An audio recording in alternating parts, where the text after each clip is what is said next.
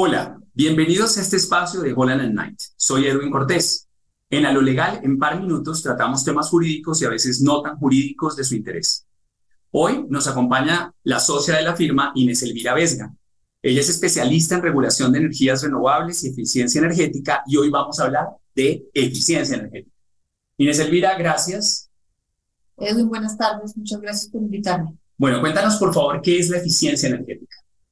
Edwin, la eficiencia energética son medidas que podemos adoptar las personas o las empresas para consumir menos energía sin modificar el ritmo normal de nuestras actividades. Se parece al ahorro, pero ¿en qué se diferencia?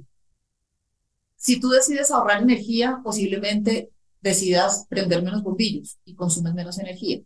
Pero si decides tomar una medida de eficiencia energética, puedes tener la misma cantidad de luz de una forma más eficiente, bien sea o por el cambio de tus luminarias o por iluminación natural.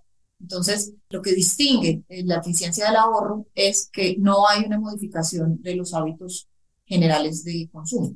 Ok. Hoy en día oímos mucho de transición energética. ¿Cuál es la relación entre eficiencia energética y transición energética?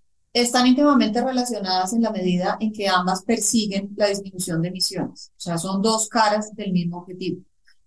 En la transición energética buscamos reemplazar fuentes fósiles por fuentes renovables. De esa manera disminuir las emisiones. En la eficiencia energética consumimos menos energía y en esa medida también disminuimos emisiones, puesto que la simple generación de energía per se genera emisiones. Inés Elvira, ¿cómo se regula este tema en Colombia? Edwin, existe el PROURE, que es el Programa de Uso Racional y Eficiente de Energía. Esto es un lineamiento de política pública para promover mejores usos de la energía. Este plan tiene un plan de acción indicativo adoptado por el Ministerio de Minas que divide el objetivo en sectores. A cada sector le pone un objetivo y pone adicionalmente unas medidas que deben ser adoptadas para lograr eficiencia.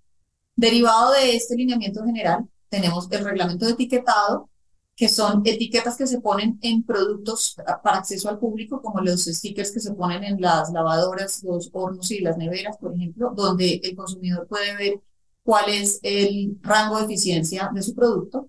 Y tenemos además los incentivos tributarios de la ley 1715, que son el descuento en impuestos sobre la renta, la deducción de renta hasta el 50% del valor de las inversiones, la exclusión de IVA y la exención arancelaria.